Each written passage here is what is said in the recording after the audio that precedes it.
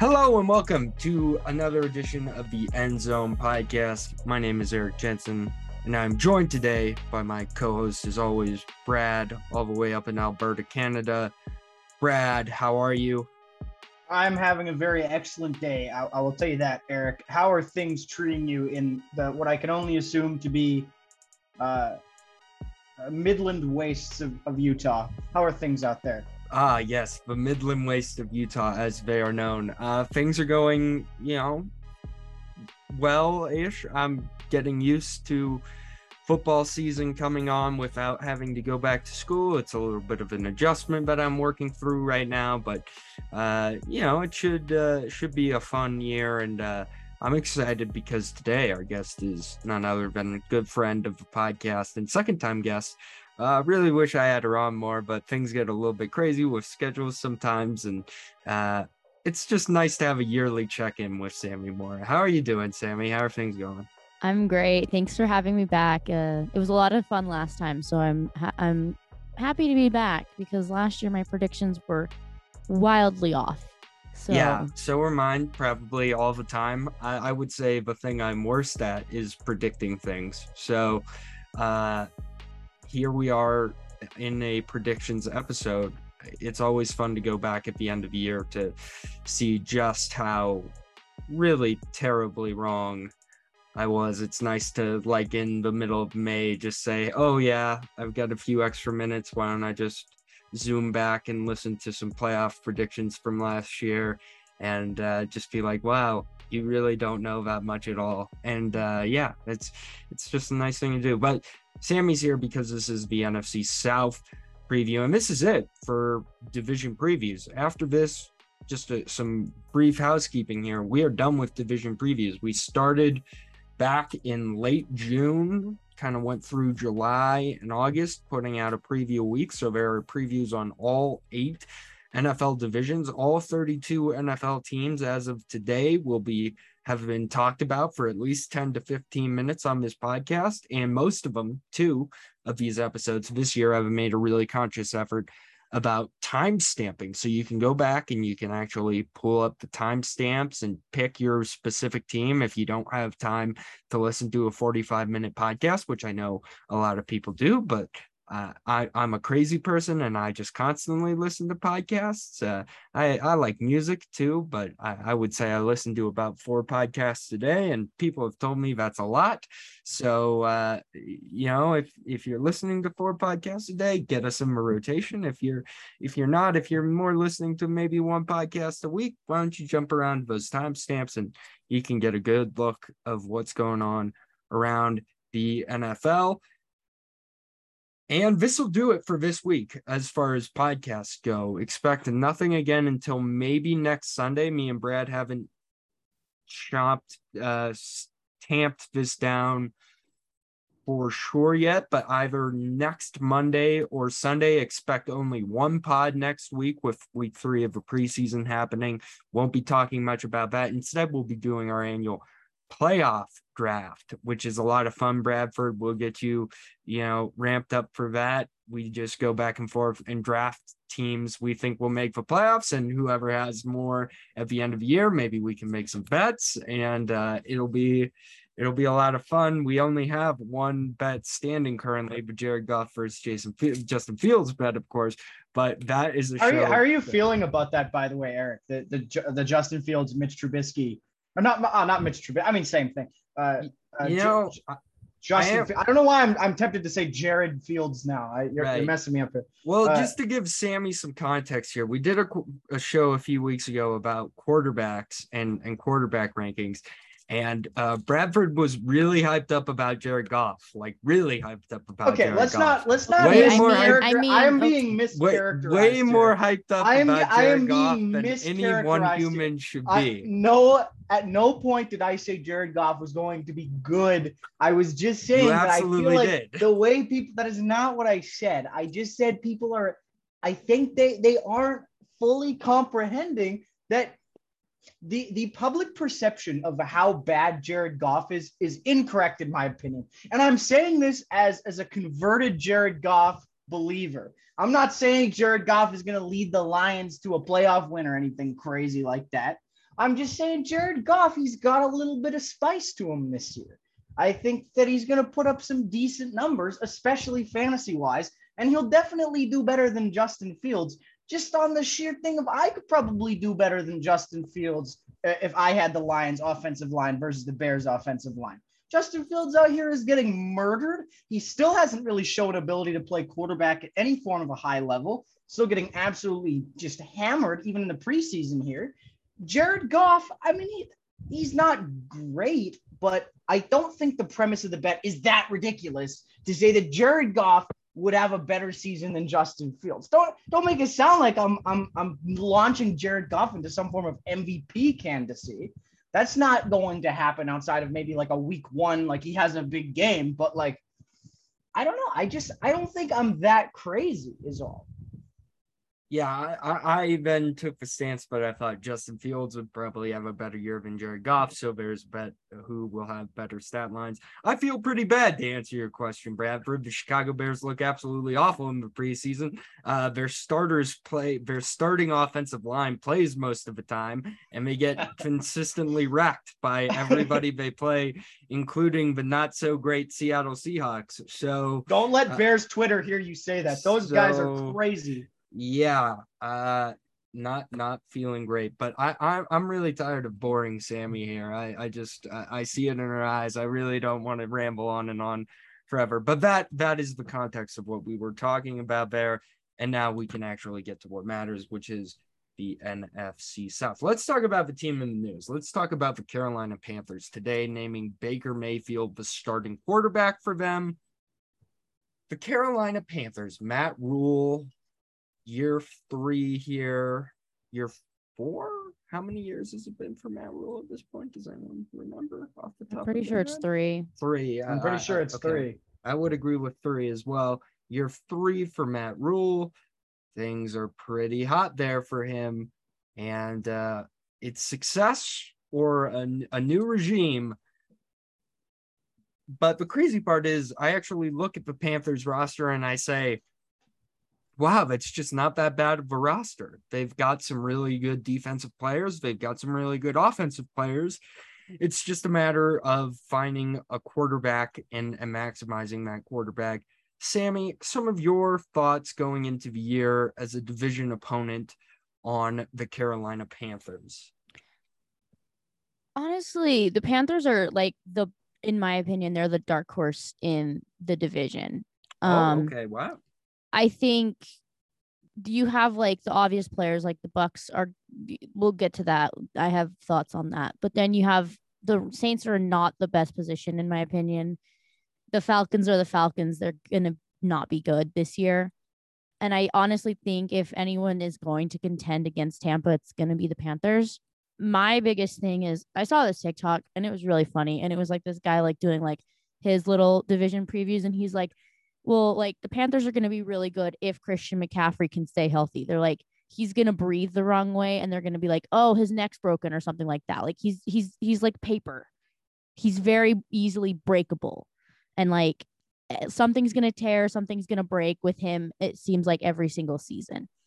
So I think if McCaffrey stays healthy, if Baker is good, I use that term loosely because like, when was Baker Mayfield's best season as a Brown? Like, did he ever like do anything? Like he did do stuff, like he did take him to the playoffs and stuff like that. But like statistically speaking, like I don't think Baker Mayfield ever had like a season where everyone was like, whoa, MVP candidate. But the Panthers are just like that wild crapshoot for me. Like they're either going to be really good because they have all these pieces, or the wheels are going to fall off very quickly and it's just going to be a train wreck.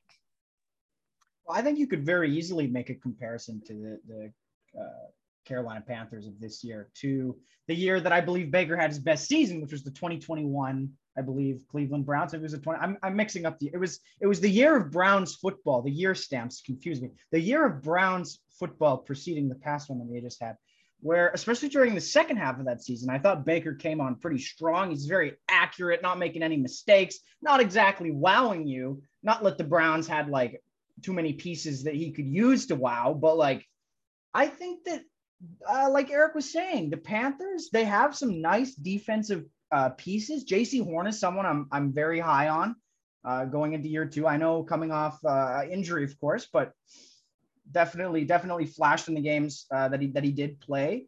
The Christian McCaffrey question, I mean, that's kind of always the question with the Panthers, but you look at what the Browns were able to do, where they had essentially Nick Chubb be more the focal point of that offense and Baker not having the quarterback be the primary function through the offense. The Panthers need that to survive, right? Like you're saying, if Christian McCaffrey, he's made of paper, if he blows off into the wind or whatever misfortune befalls him, they're done. We saw it last year. Remember the Darnold is good era? Lasted like 3 weeks. That was crazy. Where it's like he was playing all right and McCaffrey was carrying, and everybody was like Darnold. Maybe it was Adam Gase all along. No, it wasn't all along. It was actually Sam Darnold partially. But I think with a good defense, a potentially good defense of pieces that could come together and some decent offensive weapons, I can see your dark horse. I can see where that would come from. You know, I don't personally see it happening. I don't either. Yeah. I don't either. But at the same time, like, you got to acknowledge that they could, because I don't see anybody else in that division doing it. And when you talk about the running back, like, focus thing, like Matt Rule, when he was at Baylor, he had like one season where it was like a rush heavy team, but then the Charlie Brewer era, he threw for like 12,000 yards in like 2 seasons. So with Matt Rule, it's just a matter of who he has under center and who he has weapons wise. And I think now that they actually have a capable quarterback that's not Sam Darnold, they might put up more yardage. It might not be a rush focused team. Like, Baker can scramble too. Like, it's not like if McCaffrey goes down, like, their rush game is completely invalidated. Like, Baker can still get stuff done. I don't know. I can't remember who McCaffrey's backup is. I should, because he's probably played more snaps in the last year than McCaffrey has. But yeah, it's the Panthers are just like that one team that's just like, you don't know. And I'm like, if we get a Matt Rule Baylor team when Charlie Brewer was quarterback, I wouldn't be surprised if you have Robbie Anderson over 1,000 yards. Maybe absolutely. Maybe that 15. Doesn't seem that ridiculous to me. And maybe 1,500. I was going to say, back up to Christian McCaffrey, Edmonton area local boy, Chuba Hubbard. So there you go. Have a connection there. He's a bit of a folk hero around here. So in the event, and he did flash a little bit in the games that he did play last year. So, I mean, he's no McCaffrey, obviously, but obviously I got to support my local boys there. Yeah, the Panthers, I don't think they're going to have a good season. I don't think Matt Rule's a good coach at all. I think that he gets lucky. I think that's his thing, is he gets lucky with players that are at his disposal. Well, he also just keeps getting these excuses, right? Mm-hmm. Like, he can kind of say, well, I had Teddy. Well, I had Sam. Well, and maybe this year I have Baker. But yeah, Christian's hurt. Like, yeah, I get it. What do you want me to do? My guys are. So are you of the mindset that if this season were to not go the Panthers' way, which it probably won't, with the Bucks and the Saints in that division, do you see Matt Rule being done? Like, this is his last hurrah? Maybe. The thing is like, everyone like respected Matt Rule like a lot in the college game. Like, what he did with Baylor, everyone was like, oh my God, this is groundbreaking and stuff. But the NFL is a whole different ballgame. We've seen it many, many, many times before, of college coaches going to the NFL and Chip Kelly, Urban Meyer just coming into the NFL and just face planning. Oh, yeah, I'm not going to compare Matt Rule to Urban Meyer. I'll give him a little credit. I'll give him a little bit more credit. I mean, I don't know if Rule's been dipping into the co-eds, but like I think I'll put him a little bit above Urban there. Let's give Matt a little bit of credit. But Urban comes to mind because of the Utah ties. Absolutely. Like, yeah. But it's just, and like, my thing is like, if I was the Panthers, I want to see who around me is going to be also looking for a new head coach. Because if there are like 85, there's not actually 85, but if there are like a majority of teams or like a good chunk of teams that are looking for coaches this year, your pool is significantly smaller. Because you're going to be, you're going to be interviewing. Everyone's going to be interviewing. You're going to have people moving. It's just going to be a mess. And like, I think it could be possible this is his last hurrah if he doesn't do well. But like, what is the Panthers' standards of like a good, successful season? Because the Panthers' like threshold for good is probably a lot lower than like what the Bucs standard is, or like the Rams, or like any of those like perennial teams that have been making it to the playoffs the last like couple of years. It's probably like, well, if we're above 500, we're going to count this season as a success. Like, it depends how Tepper sees it, right? Like, even as rational thinking NFL fans, we can say like, yeah, well, if the Panthers were close to 500, that would be impressive. But ownership, you never know. I've had a premonition, though. I want to get this out on some sort of form of recording. I'm going to hit you with this take right now. Next season, the head coach for the Carolina Panthers, Frank Reich. I've seen it coming. I just wanted that out in some form of recorded space. I've had a premonition. Frank Reich will be the future coach of the Carolina Panthers next NFL season. Okay, that's ridiculous because the Colts are going to be good enough this year to have Frank Reich not be fired. So I think the Colts are going to do something stupid. I think the Colts are going to be good this year too, but something about it. I listen, I can't justify it with logic. It's a premonition. They don't work that way. Gotcha. Well, premonition noted. I do like their receiving weapons. You know, I always have DJ Moore's incredibly underrated. As you know, and Terrence Marshall Jr. He's a guy that I think could make a really big leap in his second year. He was very good at LSU and has shown a few flashes here in the NFL. So there is a chance that it works out, but I just want to put this on the record. I don't think Baker Mayfield is good. Like I used to think Baker Mayfield was good, and then last year happened, and I understand you could say, oh, he was hurt or whatever, but the year before he also wasn't very good either. Towards the end of the year, he only put together really a 4-game stretch, including that playoff game, to prove that he was any sort of good. So I just don't think he's that great of a quarterback. I don't think he's necessarily the worst in the league or anything like that, but I just don't think he's great. And I think that things could go sideways for the Panthers very easily. And I think there's a chance both quarterbacks could end up playing this season. Let's talk. Sorry to interrupt you there. I don't know if I can see Darnold coming. And essentially what I think is going to happen here, I think the Panthers are going to have an overall disappointing season, but I think Baker's going to have a solid enough season that going into the next year, somebody's going to be like, yeah, we're going to give a shot on this guy. Because I agree with you. Baker is not a great quarterback. I've always been of the opinion that his true passion should be acting, as that is what he is best at. Oh my God, his commercials are phenomenal. I just think that with Baker, like, I think he'll put up some good statistics with some of the tools that he has at his disposal here. Maybe not winning statistics, but I think Baker. Okay, next season, Baker will have higher stock than he did going into this off. Gotcha. All right, we'll see if that ends up being the case. I believe I believe Bradford just froze. That would be my guess of what happened there. As he's back in normal standings now. I believe I just talked over you, Bradford. You froze up for a moment there. But we are back now. You didn't talk over me. It's my internet. No, it's okay. It's all good. You are the man, and you're we'll just move on now to our next team. Let's just knock the bad teams out of the way first. The Falcons. This is probably, I'll just go out on a limb, probably the worst roster in football. Very few good players on either side of the ball. So we'll keep this Falcons preview pretty short and sweet. We'll just go around the horn, and one Falcons player you're interested in this season. I will let you two go first. I hope you don't take mine, but mine's the obvious pick. So I'll let you go first, Sammy.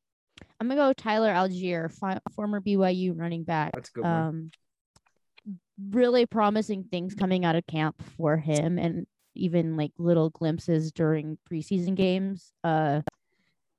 Tyler Algier, as a Utah reporter, people probably think like, oh, like you probably don't like any single player that played for BYU. It's like, no, like I can respect what they're doing. And Tyler was a beast at BYU. I think one of my favorite moments from him was the BYU Arizona State game last year, where it was either a fumble or interception, and he chased down the defender. I think he went like 25, 30 yards full speed, and then he punched the ball out of the defender's arms, as he was almost into the end zone, and covered it up so BYU got the ball back. Like that is really good athleticism. And I'm not saying like that makes him like the best running back in the NFL, but I think as a rookie running back on a terrible, terrible Falcons team, it's promising because if Tyler has a good season, like maybe he could be a cornerstone piece of this team as things go on and as the Falcons rebuild or whatever their motive and mindset is with the state of their team. Yeah, I think the Falcons think they're going to be decent is the impression I've gotten from a lot of the stuff I've read. My interesting players. Okay, I have two here that I want to highlight. My first player that I find to be very interesting on the Atlanta Falcons. I'm not going to take the easy pick here. I'm going to go with, I think, maybe the best player on the roster, Younghoe Koo. I think that with the way this Falcons team is looking, I think we're potentially looking at one of the all-time great kicker seasons, which gets me very excited as somebody who loves kickers just as an entity. I think we're going to see Younghoe Koo coming in a lot of situations, and I wouldn't be surprised if we see a big season from him. My other pick I find interesting, Kyle Pitts. I think this is his superstar breakout year. He was very good as a rookie, but man, Pitts is incredible. I felt this way from the draft leading up to him. I mean, I was all about Kyle Pitts. Nothing happened in his rookie season to make me doubt that. Oh man, this guy, he's fast, he's big, he's strong. He's just an athlete. Like that's all I can say about him. I think with Pitts and London, and I kind of like some of the depth receivers that they have here, honestly. Like Damier Byrd, I don't mind as like a depth wide receiver. He had a couple of good moments last year. I think I can never pronounce his name. It's the wine god name. I'm going to pronounce it wrong, but it's like Olamide Zaccheaus. I believe it is. He's definitely had some moments over the past season or so. I've been like, yeah, there might be a little bit here. And if Marcus Mariota, I guess there's the name. If Marcus Mariota can, get it to them, I don't think it's going to look like too horrific on offense, defensively, and on the offensive line, especially there. Oh, not good. Like this is a terrible football team, but like I think from a fantasy perspective, I think that you got Younghoe Koo, you got Kyle Pitts, Drake London. I think those are some guys that are going to put up some points for you in your leagues this year. And that's really as far as my interest in the Falcons extends to this year because they're bad.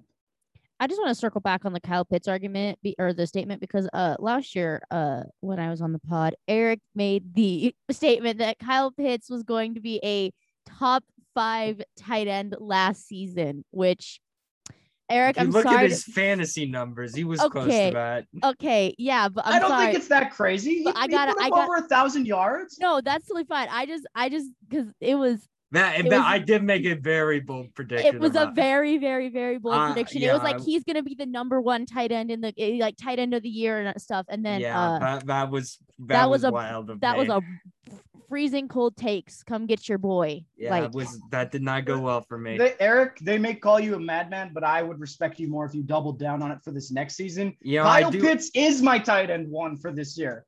I think that he will be the best tight end in the NFL this year. Him or Mark Andrews, I think.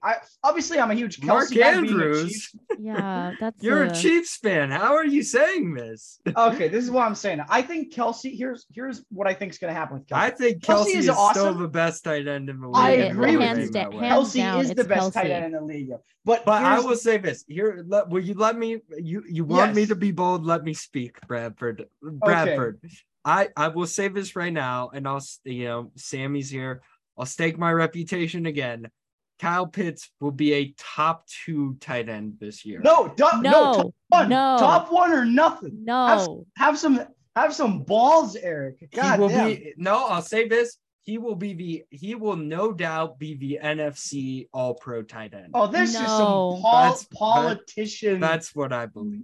This is pathetic. You still don't believe that, Sammy? No. Listen, Travis Kelce will be. Okay, I believe Travis Kelce. Man, I just really liked what he did at Florida. I'm just gonna keep saying it. Me too. I do too. But here's the thing: college football and the professionals, way different ball games. Like I guess, completely different things. And like, yes, he had a good season last year, but one good season does not a career make. It does not mean that he's going to be number 1 tight end in the NFL or top tight end in the NFC. Like that's not like. One season, like, yeah, you have guys that have like one really good season and everyone loves them and like they like go down in history as that one great season. But at the same time, like the NFL, especially in the tight end position, I feel like is more about longevity than about like having one good year. If you can consistently produce at that level throughout your career, you're going to go down as like one of the best tight ends in history. He did it as a rookie. Though. Okay, and he's just going to get better, and he's going to be in a situation where he'll actually have a little bit more help offense. You know what? Kyle Pitts may go down as the greatest tight end of all time. That's all I'm saying. Okay, now we're off the rails. I'm just saying. Travis Kelce. Do I have to now? This is something I haven't done yet in our time of but do I have to mute Bradford? Okay, whoa. The man is just really going after it about the Atlanta Falcons. I haven't even gotten to my player yet. Well, just hold on. Hold your horses. I just want to clarify, okay? Kyle Pitts, very good. Travis Kelce, yes, best tight end in football. My opinion is, I think statistically, Travis Kelce's numbers might go down a little bit this year. And also, I'm just feeling that injury coming. He's avoided it for so long. Once again, it's a bit of a premonition. And you can say that isn't a great way to analyze football, but it's won me more than it's cost me. You know, it's the same thing. I had that premonition about Will Fuller to the Broncos. It's happening. Like Kelce, I believe, may not even have a bad season. It'll just be Pitts just breaks out and takes that number 1 spot. And with Mark Andrews, I think it's almost just a volume thing because it's him and Bateman, man. That's all the Ravens got, right? Like, I just think that'll just be like a sheer, like just volume, whereas the Chiefs will be a little more spread out and Kelce probably won't be getting force fed as much as he has been in years past. That's all I'm saying. I think Kelce's going to get force fed more because Tyreek's not there, but that's just me. Well, I think Tyreek, you switch out Tyreek for Juju Smith-Schuster. Terrible. See, I disagree. Juju's just going to make TikToks. That's all he's going to do. I disagree. Listen, Juju is going to be a very valuable contributor to this offense, not to a Tyreek Hill level. But what I think is going to happen with the Chiefs here is it'll be a lot more spread out short passing. And I think that's where Kelce got almost all of his yards. And I think guys like Juju are going to take away some of those from him. Kelce's impact on the field will be just the same from the way the defense plays them. But I believe just that, you know, whereas the Chiefs for a long time, it was much more of a, like Kelce is the release valve. I think Mahomes has a little bit more release valves to go to, which will impact Kelce's stock just enough to give Kyle Pitts the space he needs to take that top spot. All right, Eric, who's your player? Yeah, let me get to my player. I'm really trying to find this too. I'm trying to figure out on my DraftKings app here, which I just used to like look at stuff, where the win total numbers are. Can you maybe do some Googling for me, Bradford, and see if you can find a win total number for Falcons? Because I'm interested on how we feel about that. This is being a bad team. We'll give them some more love with that. To me, I like the backup quarterback. Desmond Ridder has been pretty good in the preseason. Bradford has a torn love affair with this guy, Kenny Pickett. But really, I think the best preseason rookie passer has been Desmond Ridder. He's consistently looked really, really good, put up good numbers, had good completion percentages, and he hasn't been throwing short of the sticks all the time. He looks like a decent passer.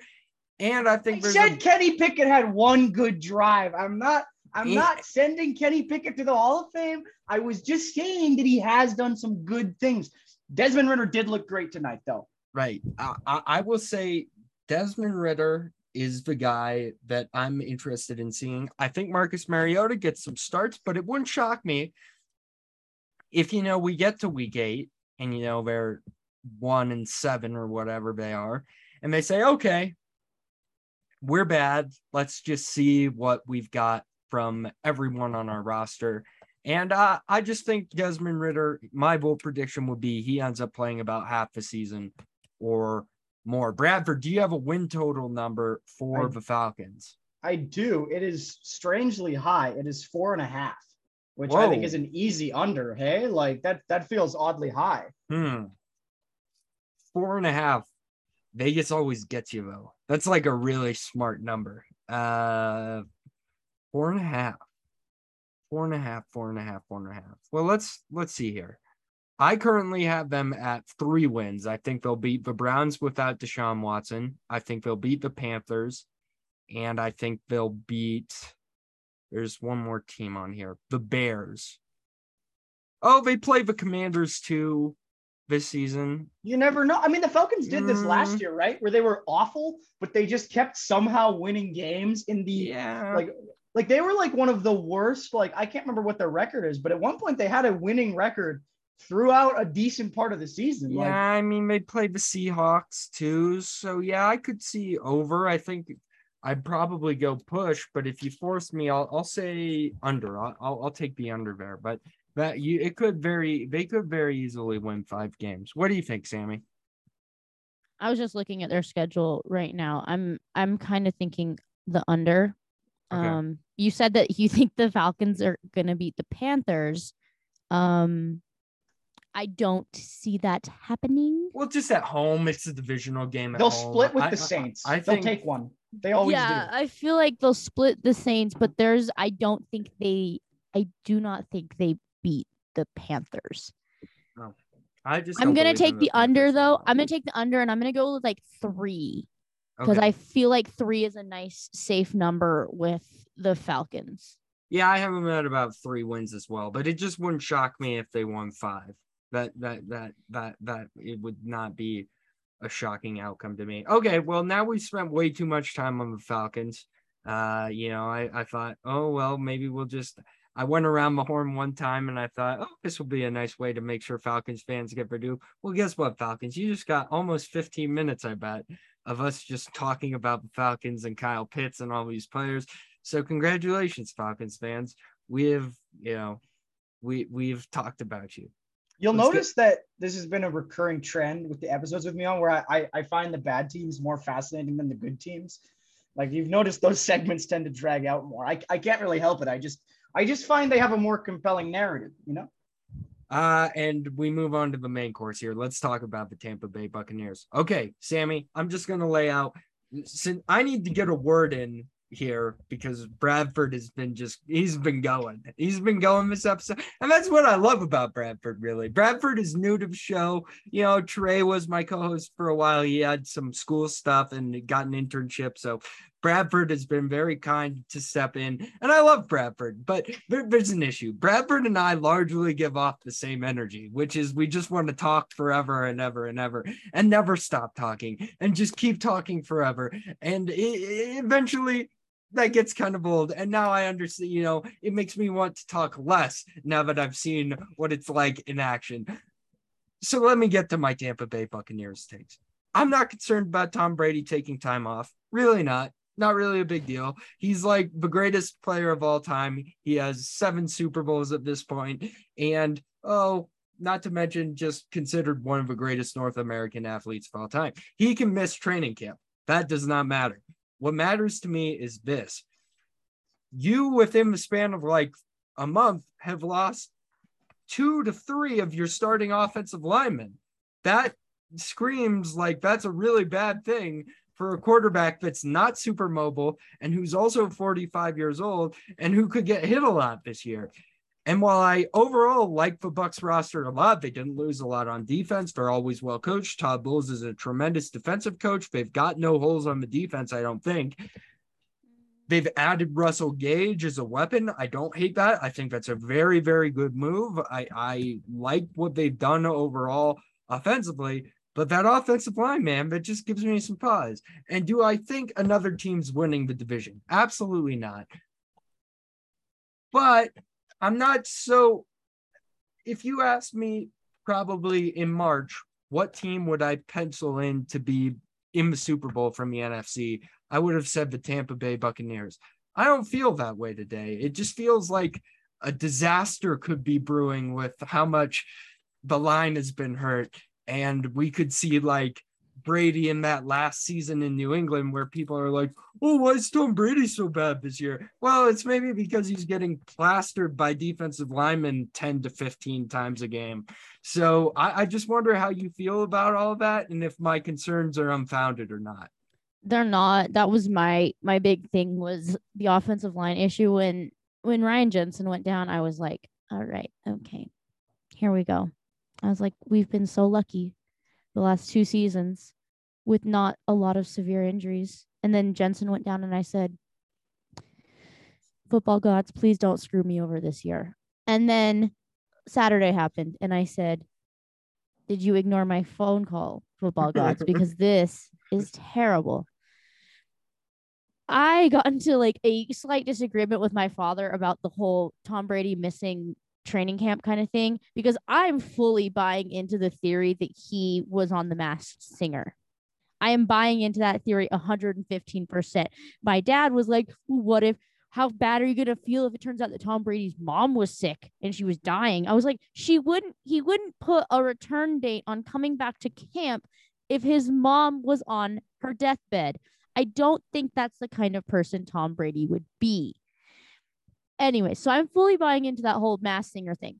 The offensive line, it's a whole nother ball game at this point. I was trying to find and see who else offensive lineman wise is left on the market. There's not very many options. And if there are options, they're not that great. They did draft some kids. They drafted a kid out of Minnesota, I believe, who had been taking snaps at that left guard position. So it's not like there's nobody there, but I feel like we're going to be putting a rookie in at left guard, which, you know, didn't work. It was pretty well when Tristan Wirfs went in as a rookie. Like, I love Tristan Wirfs. He's one of my favorite offensive linemen in the entire like NFL. So there's that. But I think receiving core wise, this is probably my favorite group Tampa Bay has put together. You have Mike Evans, of course. You have Chris Godwin back from injury. You talked about Russell Gage. You also bring in Julio Jones. You've put in Scotty Evans, the former Utah State player, Devin Tompkins. Like, you have like a very, very, very good wide receiving core. You know, you take a little bit of a dip with Gronk retiring at tight end, but you still have Cameron Brate, and you also drafted Cade Otton out of Washington, who I am very familiar with. He caused me very many painful moments when he was at Washington, but that offensive line is probably the biggest red flag for me as of right now. The secondary is looking a lot better. That was my other area of concern last year. Just with injuries and stuff like that, but you bring in Logan Ryan from the Giants, you just draft some more depth and stuff, and it's a better position, I think. I've said it once and I'll say it again, but Devin White is one of the best linebackers in the NFL. I just love how he plays. Him and Levante David are one of my favorite tandems that are currently in the NFL. And, you know, on the defensive line, you do like lose Jason Pierre-Paul and Ndamukong Suh.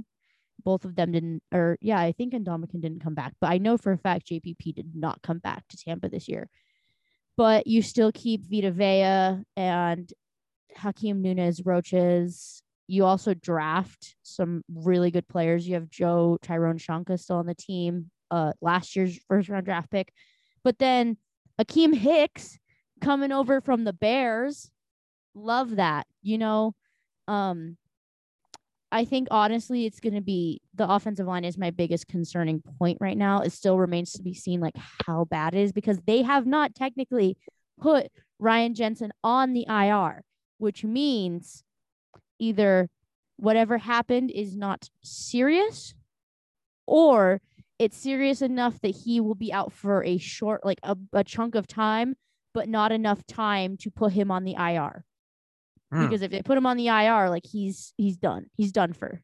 Like he's not coming back this season. But Ryan Jensen has not been put on the IR, so they will carry him into roster cuts. Interesting.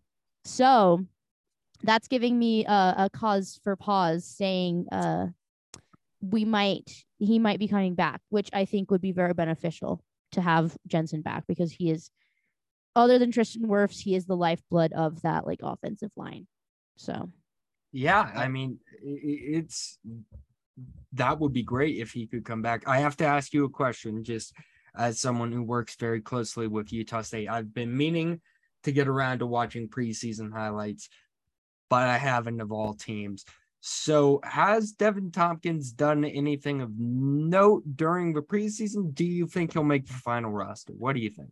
He's been doing a lot of work as a punt returner, which was like one of his specialties at Utah State. So I haven't watched a lot of preseason games. I know Sumi, I've just been busy. That's okay. Me neither. But I've seen stuff about him. He's made like a catch here, a catch there. He's been very impressive in practice. Apparently he made this really good over the shoulder throw from Kyle Trask, but don't get me started on Kyle Trask, because I will go on a tangent about how much I don't like Kyle Trask. But there's glimpses. I don't know if he makes the cut, but I do think he might make practice squad, which I think would be good for him. Because he would be like a backup punt returner for the Bucks. Gotcha. Because you put Scotty Miller out there first. Right. Because Scotty Miller is Scotty Miller. You put That's true. As the Bucks fans call him, you put Scooter out there and you let Scooter go. Right. Bradford, your thoughts on this Tampa Bay Buccaneers team going into this season?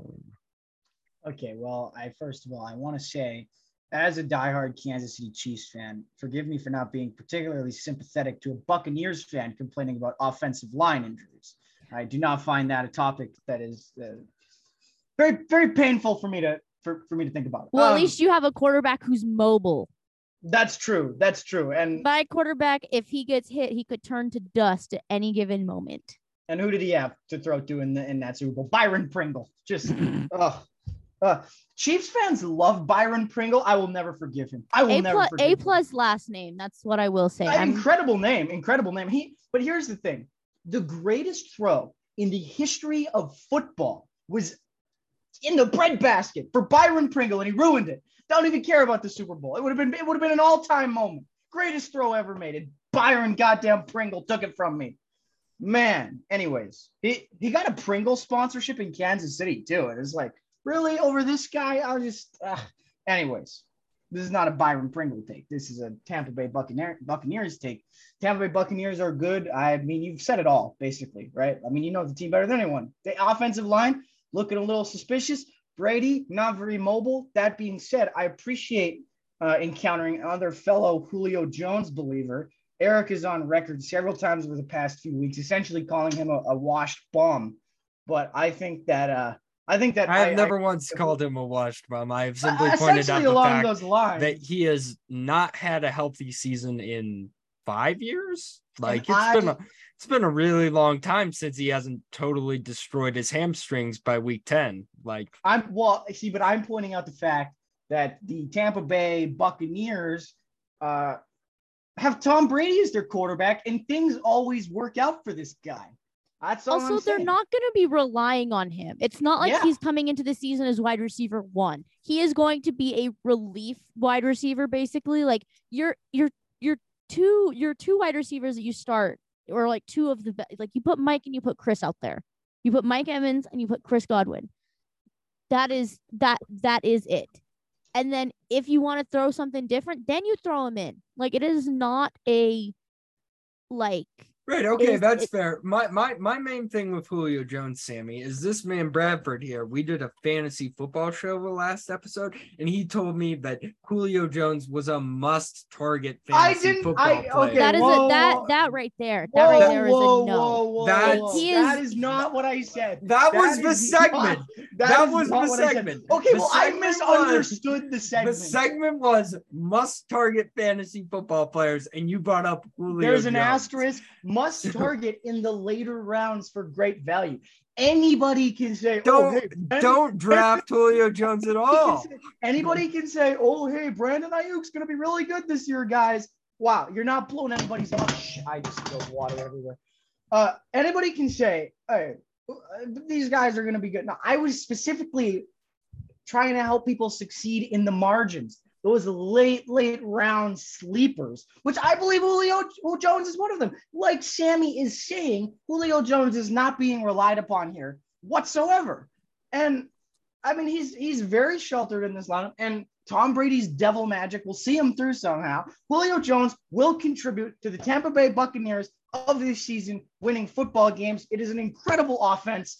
Gronkowski will come back at some point. I do not buy for a second that he is actually retired. This is some sort of elaborate conspiracy to get out of conditioning drills and a bunch of preseason nonsense. This Buccaneers team is just a good football team. Okay. I mean, okay. I'm just not going to buy the Julio Jones takes. That's just not something I'm interested in consuming right now. I'm not going to draft, as a Buccaneers fan, I'm not going to draft Julio Jones. Like, I'm not going to on my fantasy. I mean, like, last couple rounds. I would pick him up as a free agent if a he lot of my guys make it there. He won't make it there. In my league, he will. My league, he will probably fall into what I'm saying. Don't leave it up to them. If you're playing in a fantasy league with people who are drafting Julio Jones, congratulations, you've won that fantasy league because you did not draft Julio. He's Jones. Like a last round sort of. This is a sleeper to be. I'm not suggesting that you should spend high draft capital on him, but you are. No, I'm not. I'm late draft capital. I'm just saying it is a low risk, high reward scenario. Spending any type of draft capital on Julio Jones is high draft capital. Okay, I'm going to go out of the way to draft him in our fantasy league now. Fine, do it. I hope you draft him in like the third round. More. I will not. Okay, I'm not. Draft him with your first pick. That would prove your point.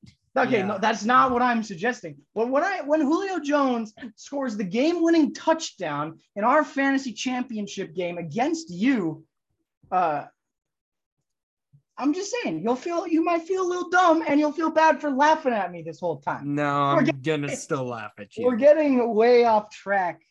My goodness. Yes, this is true. We are getting way off track. Let's talk about the final team, and then let's get out of here as this is dragged on now.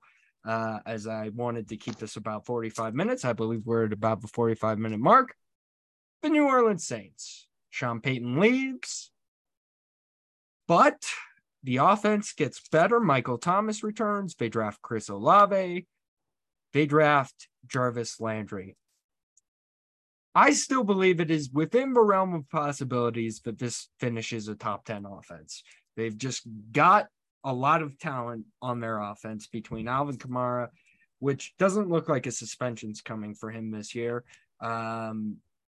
They've got Jameis, who was good enough before he got injured last year, and they've got those three talented wide receivers I already named. They've got a top three defense. Are the Saints some world beaters? No, but I do believe they'll be a playoff team in an incredibly weak NFC. They are heading for a winning season yet again. I just believe the Saints are in a good place right now. It's a good roster, and I think they'll be – and they have a penchant for staying competitive with your team, Sammy, and giving the Tampa Bay Buccaneers lots of fits. So I think that helps them as well. No shot they win the division. I want to clarify that right now. But I do think they'll make the playoffs, and I think they'll be a fun team to watch this year. And that's just what I believe about the New Orleans Saints. Okay, so I have a couple of thoughts. When you mentioned their defense, there's a key piece of that defense that's not going to be there this year. Marcus Williams is no longer with the Saints. He'll be playing in Baltimore. And yeah, that is true, but they have Honey Badger now. They and Marcus. Okay. And Marcus May. Okay, yeah, you add those are two pretty good safeties. Yeah, but you're still Marcus was one of yes, he had some bad moments like the Minneapolis Miracle, that was terrible. But what Marcus did from a leadership standpoint, I think is something that is going to be felt this year. But anyways, I digress about Marcus Williams. I'll get off my Utah soapbox for a second. And I'll get back on my Tampa Bay Buccaneers soapbox because Jameis Winston is a terrible quarterback. Oh, terrible. I would not say terrible. I mean, he was a game manager last year. Yeah, he is a game manager. He is not top 10 quarterback. But then again, the Saints saying that. But then again, the Saints are in a very bad position quarterback wise because you have him. Dropping dimes. You have Taysom Hill, who Does he play quarterback? Does he play tight end? Does he play wide receiver? Does he play linebacker? What does Taysom Hill play? He's playing tight end, I believe. So it's you have who else is on the roster quarterback wise for the Saints? Ian Book, I think. That's garbage. That's poor. That's garbage. I think that your anti-Saints bias is seeping into your analysis. No. Because I just don't think Jameis is that bad. The Saints are winning this division, man. I don't know what to tell you. No, they're not. No, they're not. That's ridiculous, Bradford. Well, I was gonna launch into that. Stop saying ridiculous things. I'm not. Okay, here's my thing. I have a feel. I can justify it. Here's my you can't justify it. They're not as good as the Buccaneers. That's just a terrible thing. If the Saints have another quarterback issue this year, all of those wide receivers are not going to save this team because Alvin Kamara can only do so much. And I'm pretty sure. And also wasn't that good last year. He was not at his. Just he to was point not that out. at a good level last year. If there's a quarterback issue, the three wide receivers that you mentioned not going to succeed. Also, Jameis is coming off of a total knee reconstruction. Sometimes those players who come back from those kind of injuries are vastly different, either positively or negatively. So I need time to see how he is performing to be able to say oh yeah, Jameis is a good quarterback. Maybe it's just because I'm scorned as a Tampa Bay Buccaneers fan about how many times he ruined my life, but LASIK, it's all fixed. LASIK nation. Jameis hatred. That's what's going on. Yeah, here. I will gladly admit. I will gladly admit. Unbelievable. I will gladly admit I do not like Jameis Winston, and I will accept that because I stand by that. I don't like him from a believing in consent standpoint, but I'm just talking purely NFL wise. Here's why I think the Saints winning this division is not ridiculous. Fun quarterback. That's exactly. Jameis makes football better. That's my stance on Jameis Winston. He's not. That is a great take. He's not good. Maybe he's not the worst. He's certainly not the worst quarterback in the NFL, and he's certainly not the best. But when you watch a team with Jameis Winston, you're going to have a lot of fun watching Jameis Winston because he's going to do something entertaining. That's just that's what I believe. And, everybody's entitled to their opinions, but I think it'll be a fun season for the New Orleans Saints with Jameis Winston, and I think they'll be a playoff team. That's kind of where I stand on this. Any final thoughts on the New Orleans Saints from any of you? And then I think we can get out of here. I would like to justify what I said earlier. Okay. I agree with you that the Buccaneers are a slightly better football team. If you look at the schedules, if you look at how just everything feels like it's about to play out, I can see the Saints and the Buccaneers both being around 10 wins, right? 10, 11 wins. That feels very believable. And in the instance that they are perhaps with a tied record, the Saints, who have shown an incredible proclivity to own Tom Brady within the past few seasons, we minus that playoff game, which was the most important of them all. So really, he has the last laugh as always. I mean, if they have a tied record, I don't think it's that ridiculous to think the Saints would probably own the tiebreaker over them. This Saints team, excellent defense, excellent weapons, and I believe in LASIK Jameis. LASIK Jameis is going to be dropping dimes in this offense. Michael Thomas is back. Chris Olave is going to be a beast. Taysom Hill, bit of a joke, not a terrible tight end, though. I just think the Saints are a promising team that might, just from schedules and just vibes altogether, I don't think it is that crazy to suggest they could edge out the Buccaneers in this division.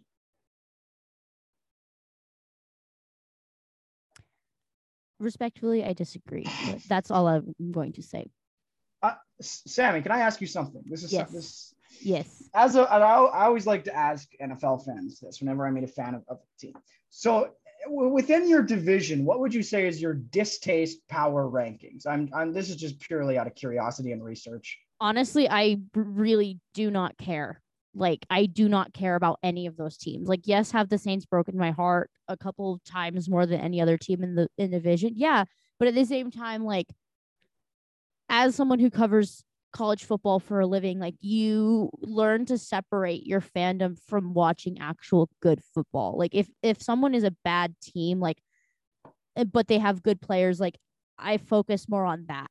So I honestly, I don't care.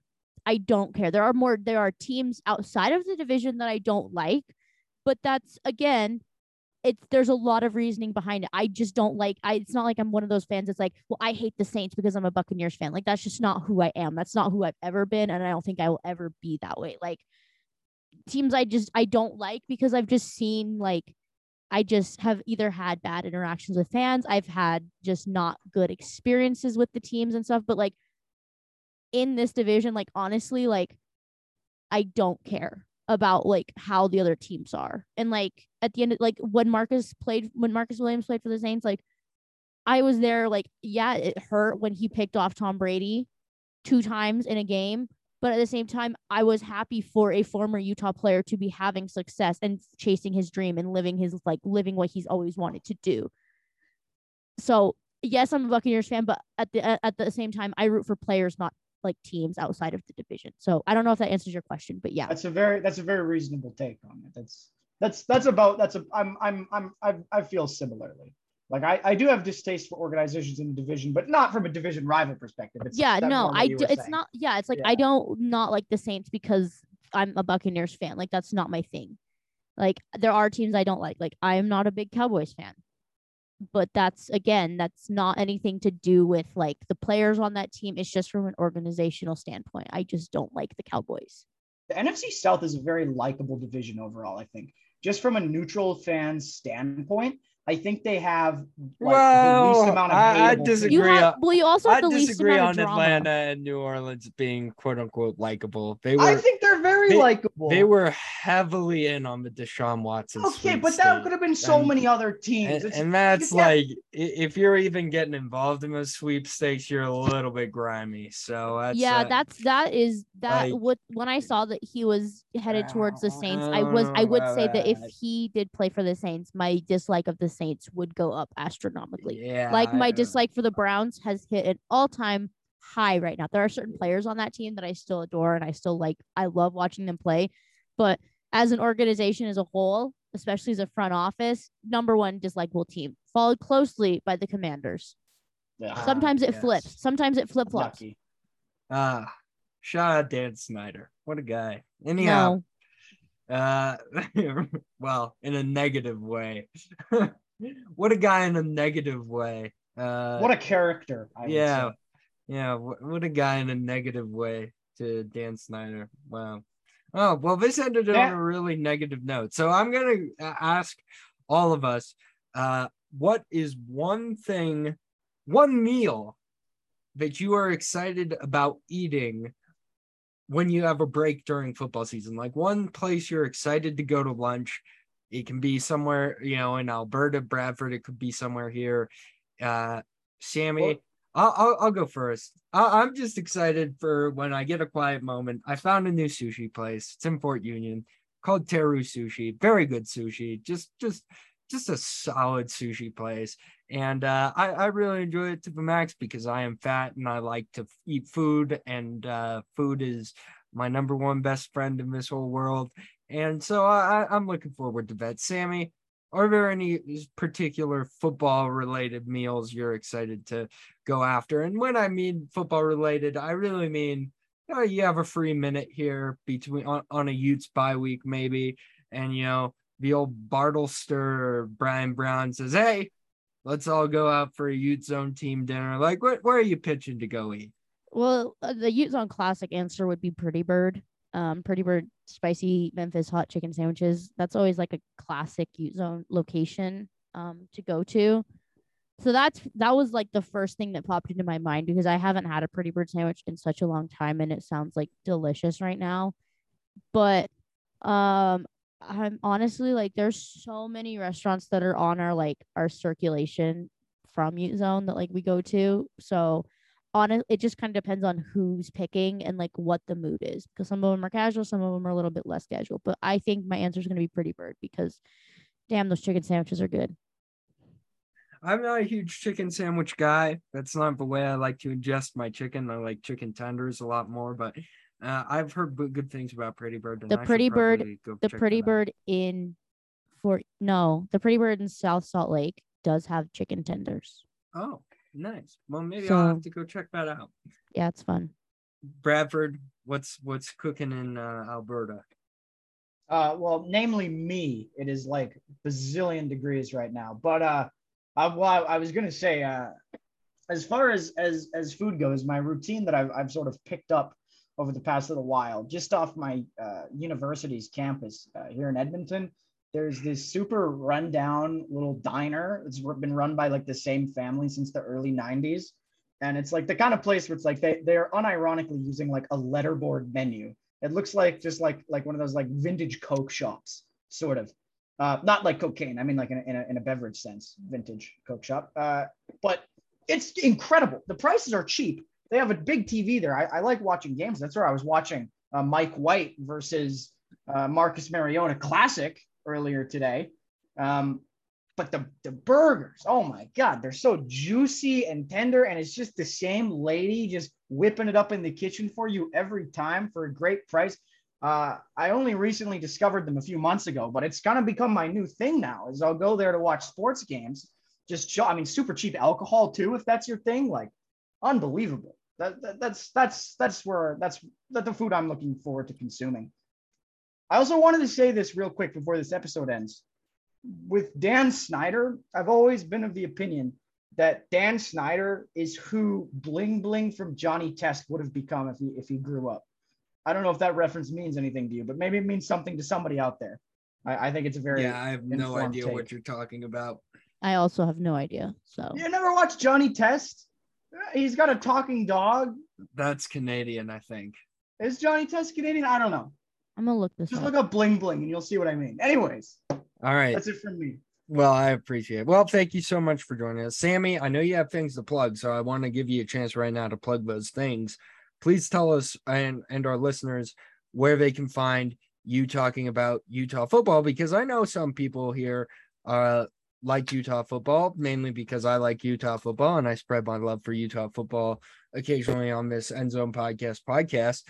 So go ahead and tell people where they can find you talking and writing about Utah football. So you can find me on Twitter at S_Mora99. Lots of ramblings there. But most of my content, well, actually all of my content now is going to be on utezone.com. A lot of like weekly game content. I'll be running some game content during game days as well, post-game thoughts, stuff like that. But I also have a podcast. If you subscribe on utezone.com with the monthly subscription, there's always a promo running for either $1 a month for your first year or 80% off or 50% off. Subscribe to Utezone. You get access to all of the other schools in the 24/7 market when you do subscribe. But if you are a Utah fan specifically, I do have a podcast with Steve Bartle of Utezone. It's called Break Time with FTB and Sammy. It's usually a shorter 30-minute-ish podcast where we just talk about everything Utah football related, sometimes Utah athletics. But but that's where I will be at for the foreseeable future. I will be watching NFL, but I will not be reporting on NFL because I will be wading in the waters of college football, which is my one true love. Very nice.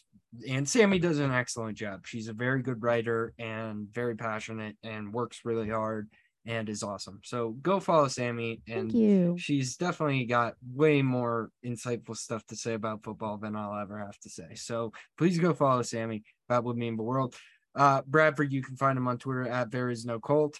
Viet's kind of growing on me a little bit, no lie. I do wish you'd tweet I could sense your distaste for it in previous episodes, which encourages me to keep it more. It is sort of growing on me a little bit as we don't take ourselves too seriously. And as I've stated many a time, this is an amateur football podcast, and that's a very amateur football at. So, we'll stick with it for now. But one thing I'd like to see from you more, Bradford, before we go, just a personal note, more NFL tweets. Just like plan on getting on Twitter and 2 to 3 times a day tweeting about NFL stuff. The last time I tweeted something NFL related, I tweeted, wow, is the NFL actually about to do the right thing in regards to the Deshaun Watson scenario? So perhaps my NFL Twitter takes. I do actually have something to plug for today, though. Oh, wonderful. Wonderful. It's not a social media. I was going to plug the novel I've been reading, Serpico. It's very good. It's very old, but I highly recommend it. That's all I've got to plug. Thank you. Wonderful. Follow me on Twitter at Eric Jensen Sport. Follow the pod at Endzone Pod. Wow, what a fun episode this has been. So much fun. So much talk. And we did it, Bradford. We talked about all 32 NFL teams. That's pretty. Not you personally. You kind of got in halfway through, but I've talked about all 32 NFL teams. And the fact I'm able to do that every year kind of amazes me sometimes, because sometimes it feels like I don't have the time. So that was great. Thank you all for listening. We will be back starting next week. Playoff draft. Get excited. There will be ice cream sandwiches on the line. There will be heavy debate. It will be a show. So thank you very much again, Sammy. It was wonderful to have you. Thanks for having me. We didn't waste too much of your time this evening. Until next time, peace out.